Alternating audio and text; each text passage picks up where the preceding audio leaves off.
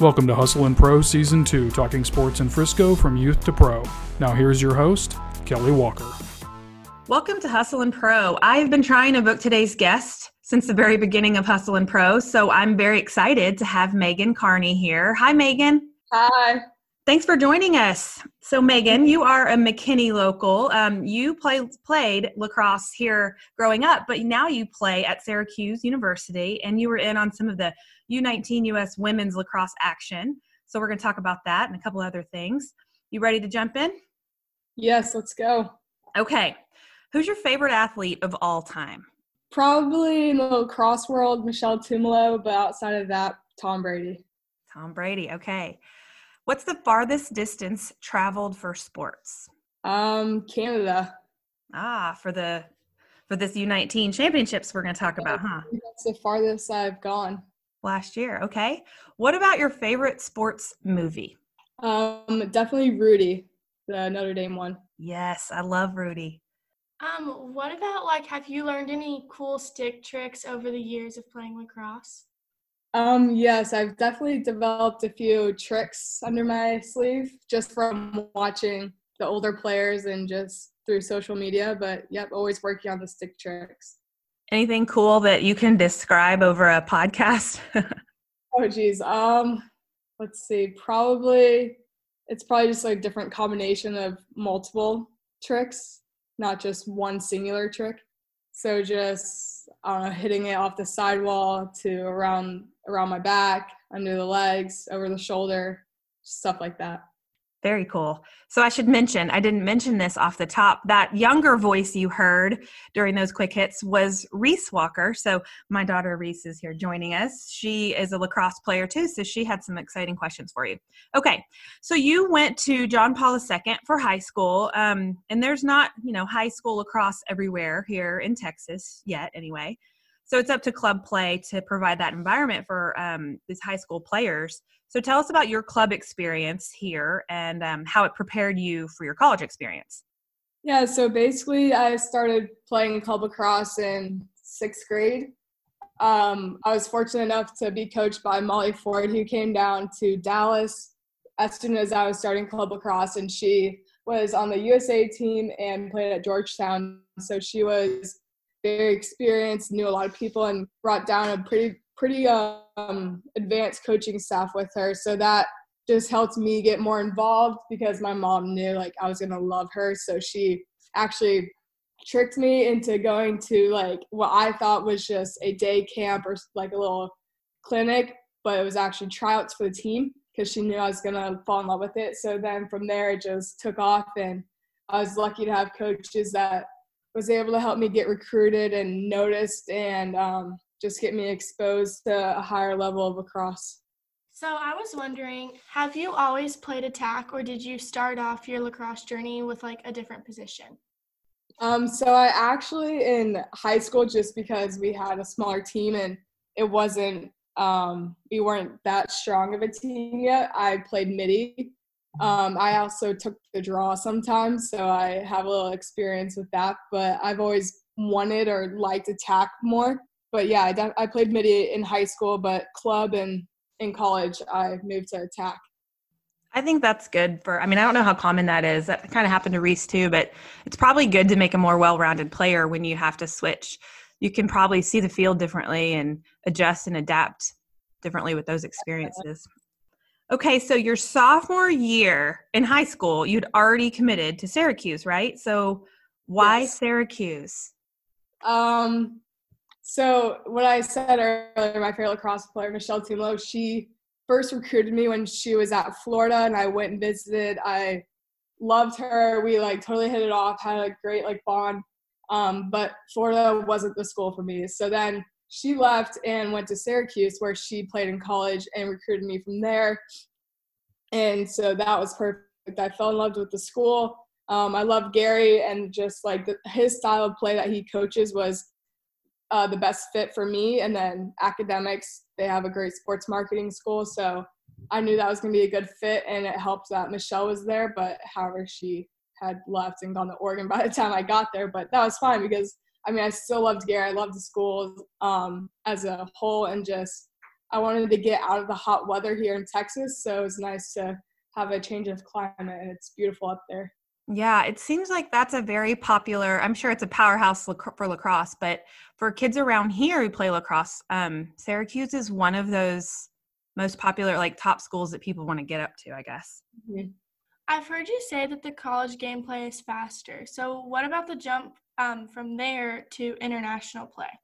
Yeah, so that was definitely a little different because of the rule change. We were playing quarters, and it was 3, 3, and 3, so there weren't as many people on the field. But it was definitely different going from college to international. However, I didn't have a season of college yet because the U.S. team, we played, over the summer.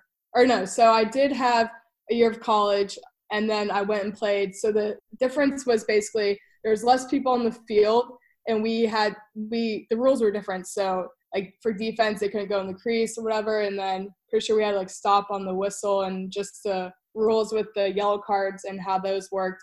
But it's definitely different because there was less people in the field, so we were able to be more spread out.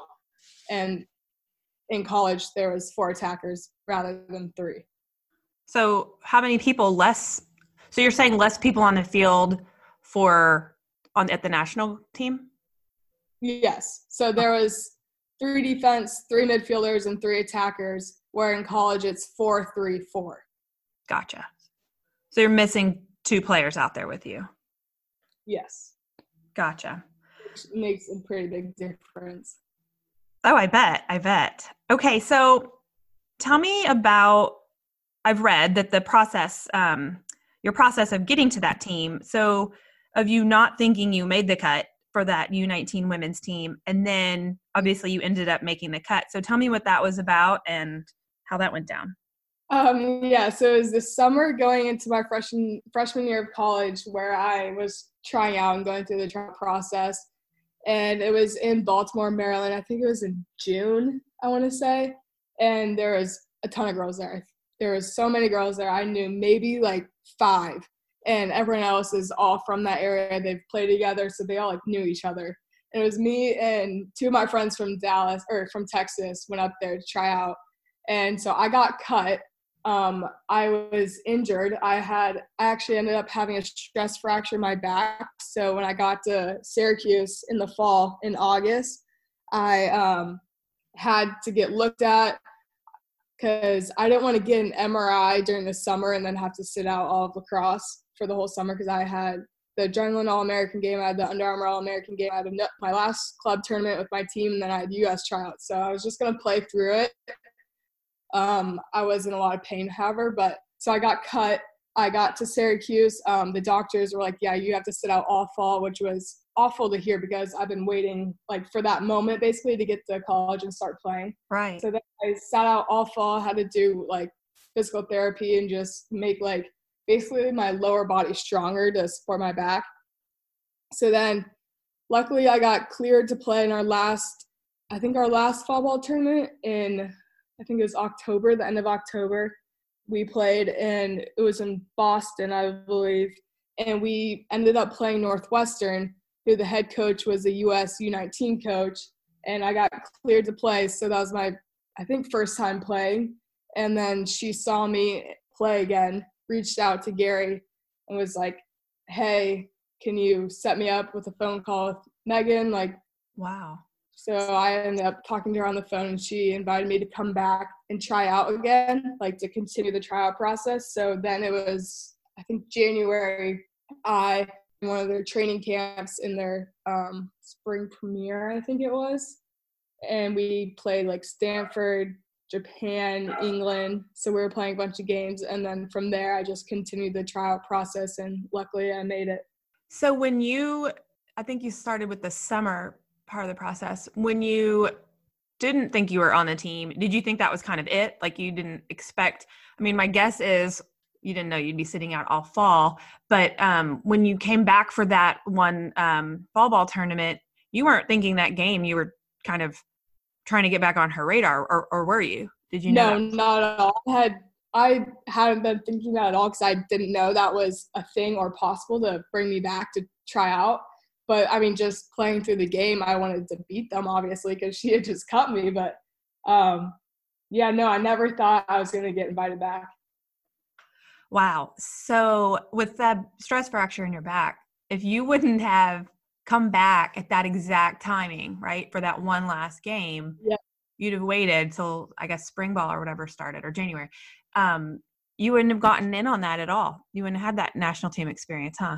No, I think it was everything happens for a reason. I was very lucky that I was able to get clear and play in that last tournament. That's pretty amazing timing. Is that your most severe injury this far? Or did Yeah, I haven't hurt or, knock on wood, broken anything else, but just my back, really, the stress fracture. Yeah, I mean, it doesn't sound good. I was going to say, how much pain were you in? But you said over the summer, all those summer games, you definitely could feel it. So it just happened over time? Yeah, just like overuse, just like shooting a lot and just overworking it, just kind of wore it down. And yeah, it was definitely painful. Man, I bet. Okay, so fast forward to you actually getting to play in that U19 tournament. So you guys beat everybody that you played. So y'all beat Australia, England, Canada, Wales, and Hong Kong. Yes. And I see here that you or that our team outscored the opponents 128-20. That's a pretty big differential. So what did you learn or take away from that experience last year? Yeah, it's definitely fun just being able to play with girls from all over that were who I had honestly just played against in the college season before the national tournament. But yeah, it's definitely cool playing with everyone from all over that now I will play against in college and still just like have that friendship and that bond. But just being able to go out there and compete, and honestly in the back of my head, I was just like thinking how lucky I was that I was even out there after the whole tryout process. So just like living in the moment basically and just enjoying it all because that's a once in a lifetime experience. Are any of the girls that were on that team with you that you guys got to come together as a team and celebrate that, were any of them girls that you looked forward to playing with when you were younger? Yeah, so Caitlin Warsberger was on the team with me, and she was originally committed to Syracuse, so we were always playing the Lake Placid tournament together, and I would go to Florida and hang out with her, and I'd go to her house up in Skaneateles on the lake in New York, and we'd hang out there. So I've always been really close with her, and I always looked forward to playing like with her in college. However, she decommitted, is now going to North Carolina, but it was definitely fun being able to play with her on a team because we've always like dreamed of doing that together. And so like it was just a cool experience. I have a quick question about being a multi-sport athlete. So you played volleyball for high school, right? While you were also playing, obviously, lacrosse. Your main focus was lacrosse. Do you think playing two sports through high school made you a stronger lacrosse player? Definitely. So it just helps cross training. I don't know if you've heard of that, but just training in a different sport is going to help you carry over. I don't know if volleyball is probably the best cross-training sport for lacrosse, but I also played basketball and soccer when I was younger, which definitely helps. Just having that IQ and being able to see a field and also helps you like not get burnt out. So being able to go from one sport to another helps me take a break and just have fun because I wasn't like that serious about volleyball. So it just gave me an opportunity to have fun and just not always think about lacrosse. Is there a certain reason why you wear number 22? So Gary Gate, who's my coach at Syracuse, he is known for wearing 22. And so, however, going to college, I wanted to wear 35 after Michelle Tumlo. And so when I was on a visit up at Syracuse before going there, Gary, we were sitting down, he asked me if I wanted to wear 22. And I was kind of like in shock at first. And I was like, no, like, it's okay. Like, I'll wear 35. And then I realized, like, I can't turn down that number. Like, of course, I'll take 22. So I sent him a text and told him, like, yes, I'd love to wear 22. That's cool. Okay, I was going to ask you something. I noticed on your Twitter that you are watching like some of the Buccaneers action lately. So I was curious. You answered this earlier, but I was going to ask if you were a Gronk or a Tom Brady fan. So you said earlier you're a Tom Brady fan. How did that come to be? Since you're a Texas girl. So I know everyone gives me crap for it. They're like, you're not a Patriots fan. And so when I was younger, one of our neighbors down the street who I grew up with, we were really close with their family, and they were from Boston, so they were big Patriots fans. And I actually played flag football with a bunch of my guy friends when I was younger, and so we were always a Patriots. So just growing up being on that team and growing up like around them and always being with them, I kind of just developed that love for the Patriots. And my dad and I always rooted against the Cowboys, so I was never a Cowboys fan because neither of my parents liked them. So I just stuck with the Patriots. But now he's at Buccaneers, so we'll see. Are you now? So I'm guessing you're jumping on the Buccaneers bandwagon, right? So we're family friends with Jarrett Stidham, who he's married. Yeah. He's married to Kennedy Brown. So we're family friends with them. So we have that tie still with the Patriots, I guess. But I don't know. I guess I'll be a Brady and Gronk fan. We'll see. I think it's cool that he's coming back to team up with them again. I mean, it could be stupid. Like, we'll see. They might both not be able to have a good season, but it's a cool story. It'd be interesting to watch. I can tell you for sure I will watch more Buccaneers games this year than I ever have in the past to see what's going on. Just because it's interesting, right? Yes.